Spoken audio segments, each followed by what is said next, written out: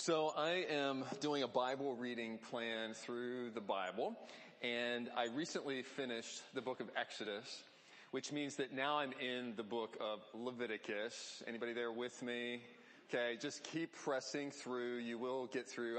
If for no other reason, there are reasons, lots of reasons why Leviticus is in the Bible. One of the reasons is to know and to be thankful that we don't have to do all of the things that they had to do in the book of Leviticus. But back to Exodus. Exodus, I find such an inspirational story because it ends so triumphantly. I mean, it ends with the exodus of the people, the Hebrew people from slavery in Egypt. God rescues them dramatically, brings them out, sets them on a path to the promised land. So it ends triumphantly. The opening, though, of the book is very dark. At the opening of the book of Exodus, they are in slavery, deep into slavery. And it uses a lot of phrases to describe that and talks about that the people were bitter with the hardness of their service. And so into that, God calls Moses, and he says, Moses, I want you to go to my people, and I want you to tell them some good news. I want you to tell them that I am aware of their slavery. And the language is so beautiful because he says, tell them God has heard you, God knows, he remembers, and he's going to rescue you. And for the first time in generations, and even hundreds of years, for the first time, these people have hope. Because they have literally been being born into slavery for generation after generation after generation. So they're like, finally, it's coming to an end. And then the unexpected happens. Life actually gets harder for them. Because Moses goes to Pharaoh and says, let my people go. God says, let my people go. And Pharaoh says, nuh-uh. And you must have too much time on your hands that you're even thinking about getting free. So I'm going to make your life harder. I'm going to require the same number of bricks to be made, but I'm not giving you any supplies. You need to go find your own straw, make your bricks, and keep producing at the same level. And so the people are going like, what in the world? And so God sends Moses back to his people to remind them, I've heard you, I know. And the second time Moses goes, it says they did not listen to Moses because of their broken spirit and harsh slavery. And who can blame them? Maybe you have experienced something like this, where you have called on God for help in a situation in your life, but things did not turn out as expected, as you hoped. Maybe you prayed for a medical healing, or you asked God for a financial provision for something unexpected that came up and you were devastated and you're like, I don't know how we're going to handle this. Or you prayed for a reconciliation in a relationship that was broken, and you're praying for these things, and instead of getting better, things get worse. And maybe you're here this morning and you're in a season of disillusionment. I mean, maybe you're new to faith and you're trying to find some hope. Or maybe you've been calling on God for a long time and you've been trusting him and he just is not coming through the way you expect. And when we come to that point in life, we have a choice. We're either going to trust in what we know God's word says about God, that he's good, he's powerful, he's doing things for a purpose. We're either going to trust, or we may end up with a broken spirit. This morning we're going to look at a pivotal scene in the life of Jesus, when people turn on him because he does not fulfill the expectations they had for him. And there's a warning in this scene for us because we have the same tendency to have expectations of God that he doesn't always fulfill, and we have to determine how we're going to respond when he does that. So if you would turn to the book of Matthew 21. That's where we're going to be this morning. One of those Bibles that Ken pointed you to, or if you have it on your phone, that's fine too. We are looking at several key events in the life of Jesus. And so 2 weeks ago, we looked at the temptation of Jesus, a test that Jesus went through that he had to pass if he was going to be able to fulfill the purpose that he came for. And then last week, we looked at the purpose he came for.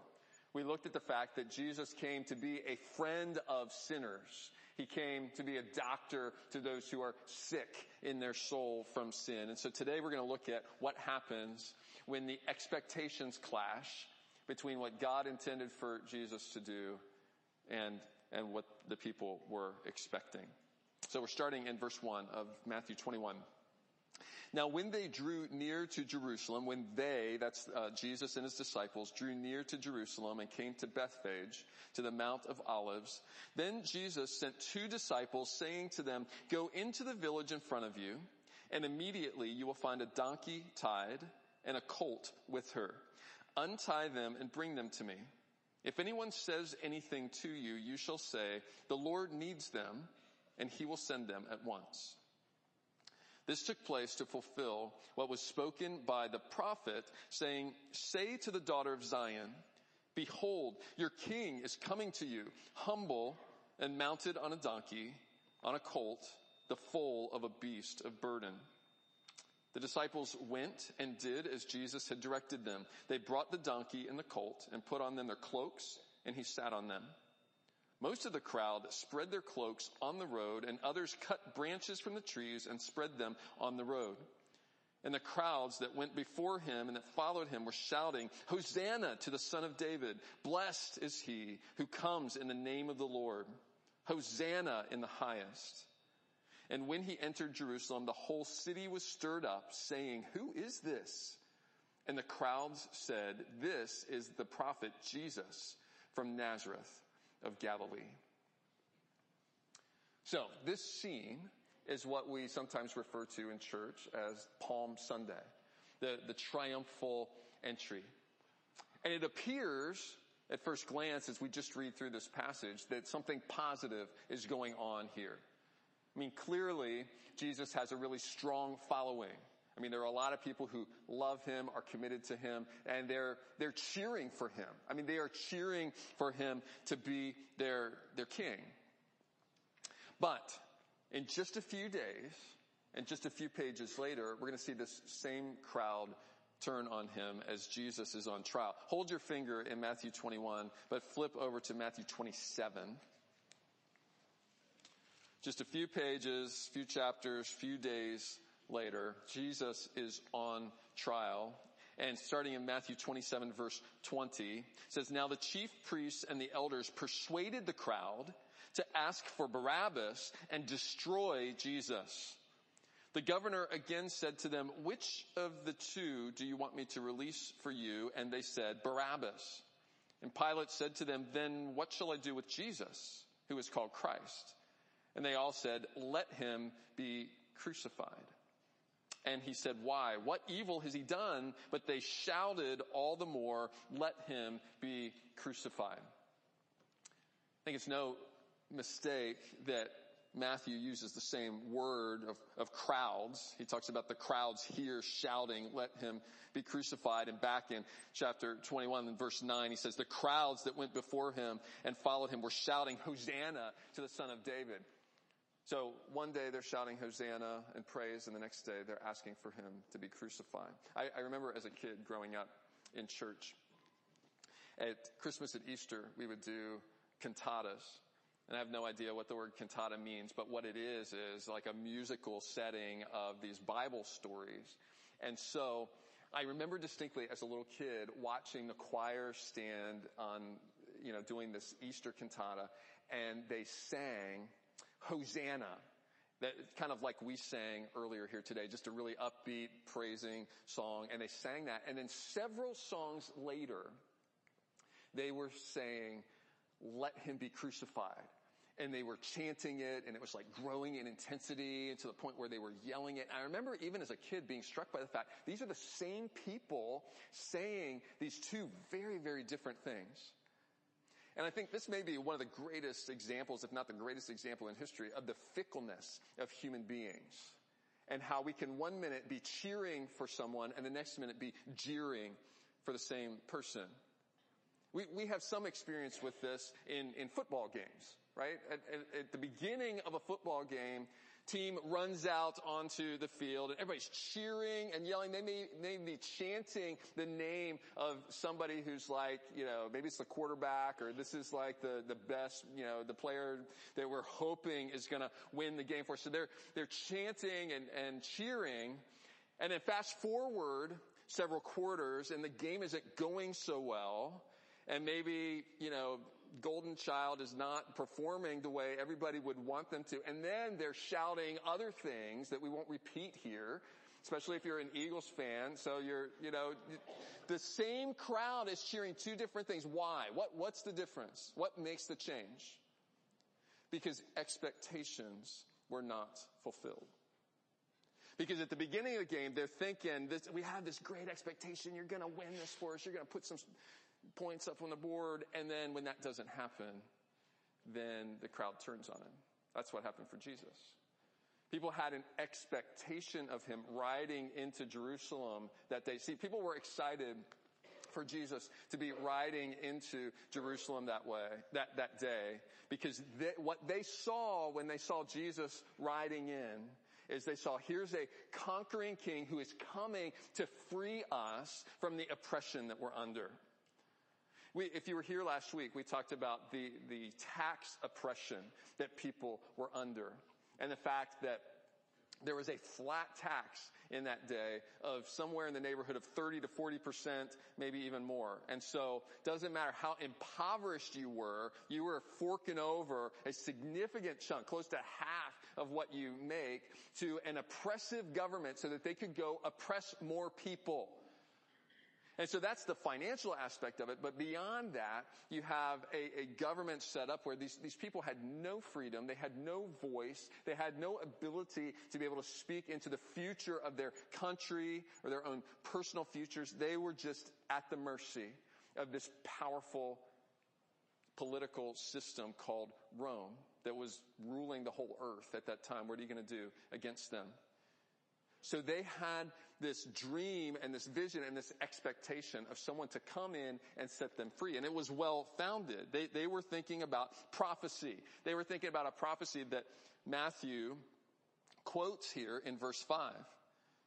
They knew these words from Zechariah. Say to the daughter of Zion, or Jerusalem, behold, your king is coming to you, humble and mounted on a donkey, on a colt, the foal of a beast of burden.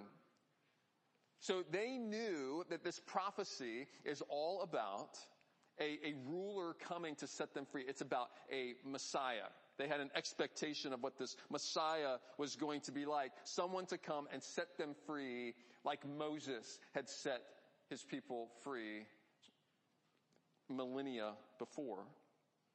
So they knew that the prophecy talked about a donkey, that this king would come mounted on a donkey. But they were not thinking about what a donkey actually meant or symbolized. So if a king came in, if a ruler came into town, into a capital city, no less, on a horse, then they knew what that meant. They knew what that symbolizes. If a king rode into his capital city on a horse, it probably meant that he just got done conquering some other enemy, and he's coming in to celebrate. If he goes into somebody else's capital city on a horse, it means he's coming there for war. And so horses, he's coming on a horse because horses are awesome. I mean, some of you may raise horses, and horses are just, they're strong, they're powerful, they're stately. I mean, you see somebody riding a horse, and it just inspires respect and awe. Jesus comes riding on a donkey. Donkeys inspire, what do donkeys inspire? Donkeys inspire blah. I don't know. I mean, donkeys are just, they work, they're respectable animals, I'm sure. I mean, they do their work and stuff, but they're just honestly, now, they're just kind of goofy looking. I mean, next to a horse, it's like, what is a donkey? And so in the day of Jesus, if a king rode a donkey into town, Sometimes a king would ride a donkey into a neighboring city-state. And think in Jesus' day, there's all these city-states that are scattered around, and they are fortressed. They have walls around them because everybody's trying to protect themselves. They're trying to protect their people. They're trying to protect their property. And so if a king rides up to a neighboring city-state on a donkey, it communicated, I'm coming in peace. I'm coming to connect with you in reconciliation. I'm not coming with a sword to try to conquer you. I'm coming in peace. And so the people were not thinking about the significance of Jesus coming on a donkey. And this really captures the collision that we have between the people's expectations and what God was doing here. And the warning for us is let's not let our preference eclipse God's purpose. Don't let your preference eclipse God's purpose. See, the people's preference was that a military leader was going to come in and conquer their human enemies. God's purpose was that his man was going to come in to conquer spiritual enemies by sacrifice, not by power, not trying to overtake by power, but by submission in sacrifice. And when our expectations collide with God's purposes, when our preferences collide with God's purpose, we have a choice to make. We can yield to God's purpose and do it his way, or we can dig our heels in and we can try to insist that we get our way. And when we stand toe to toe with God, I think it's pretty clear how that's going to turn out in the end.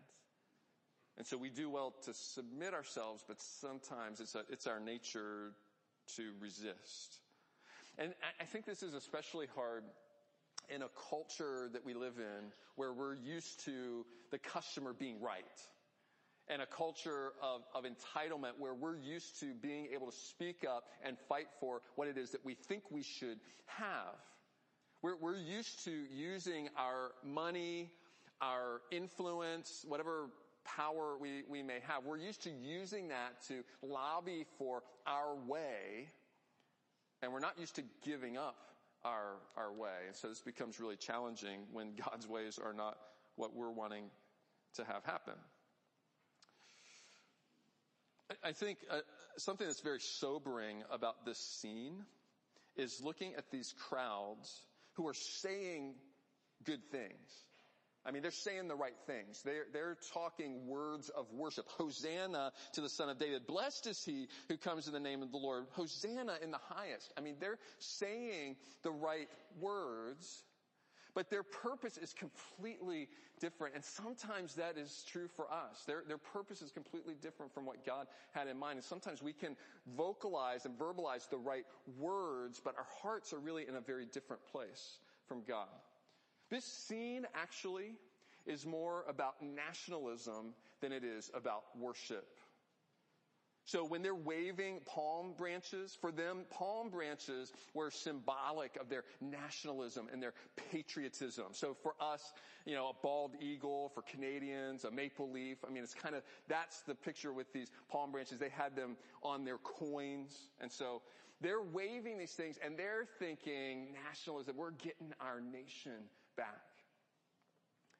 And we need to be really careful about mixing our faith and our nationalism. And I'm going to sit down for a minute because I want us just to talk. Okay. So I'm going to sit down because I'm wading in where angels fear to tread here. But I want to talk about nationalism and faith because we're in a situation right now. We're in a year where there's a lot of talk about politics. And a lot of times with that talk about politics, we marry talk about faith. And so what happens is sometimes our nationalism overshadows our faith in the process of those conversations. And so I want to challenge us with something as we think. And so I'm going to just get nitty gritty here for a moment. And I'm going to talk about the two major parties that we have in our country. And I'm going to start with Democrats because they come first in the alphabet. So if you're a Democrat, it is very possible. There are many Christ-following Democrats who look at Republicans and say, I cannot imagine how you could be part of that party knowing this and this and this about your party, about your platform. I don't see how you can call yourself a Christ follower and still be a Republican. And we can certainly flip that around. And we can say if you're a Republican, that you look at the Democratic platform or things that are going on in the Democratic Party, you say, I don't see how you can put that together. And if that's the case for you, if you resonate with what I just said, it's probably because you spend all of your time listening to your platform and your people and your party.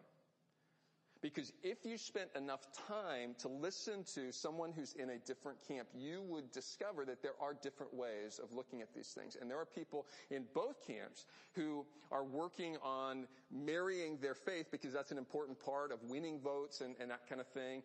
And sincerely, there are people who are saying, I want to line up what I'm pursuing politically with Scripture. Now, there's lots of people in both camps who don't care about what the Bible says or what Jesus said. So there's lots of that too. But there are people in both parties and every other party that I didn't mention who really care about their faith and who also care about their politics. And so here's what I want to encourage you in this very polarized year to do before the Lord. And that is to say, we need to keep straight what our priority is. That our priority is not to be a Republican or a Democrat. Our priority is to be a Christ follower, first and foremost.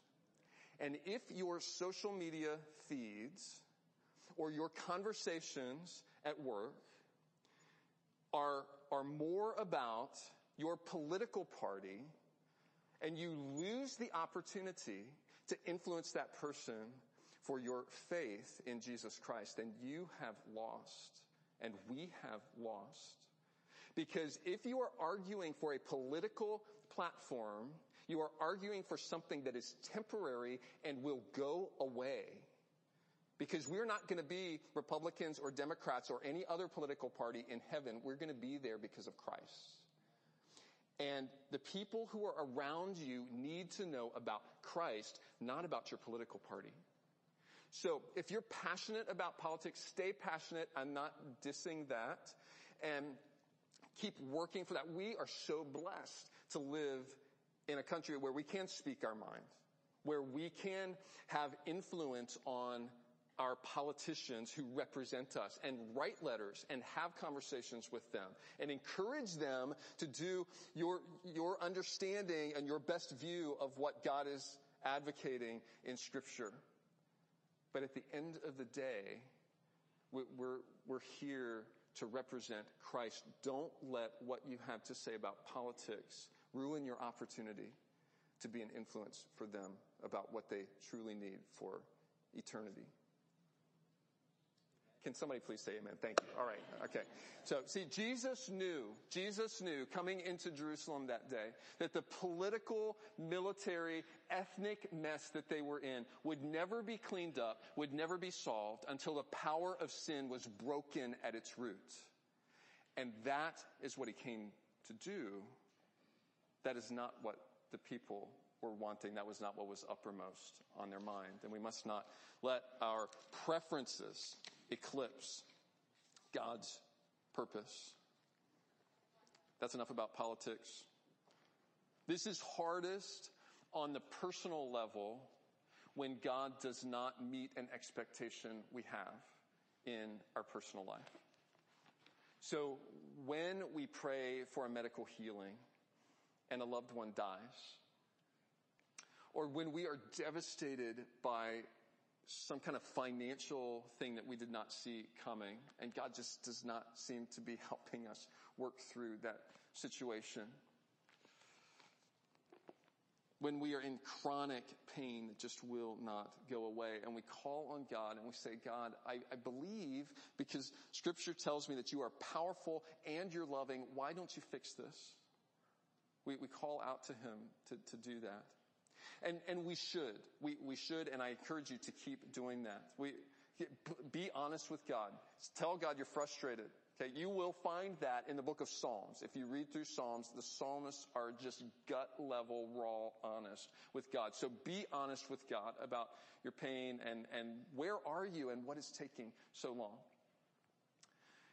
As you do that, be aware that Jesus himself did not choose a pain-free life. I mean, Jesus knew exactly what lay ahead of him in Jerusalem.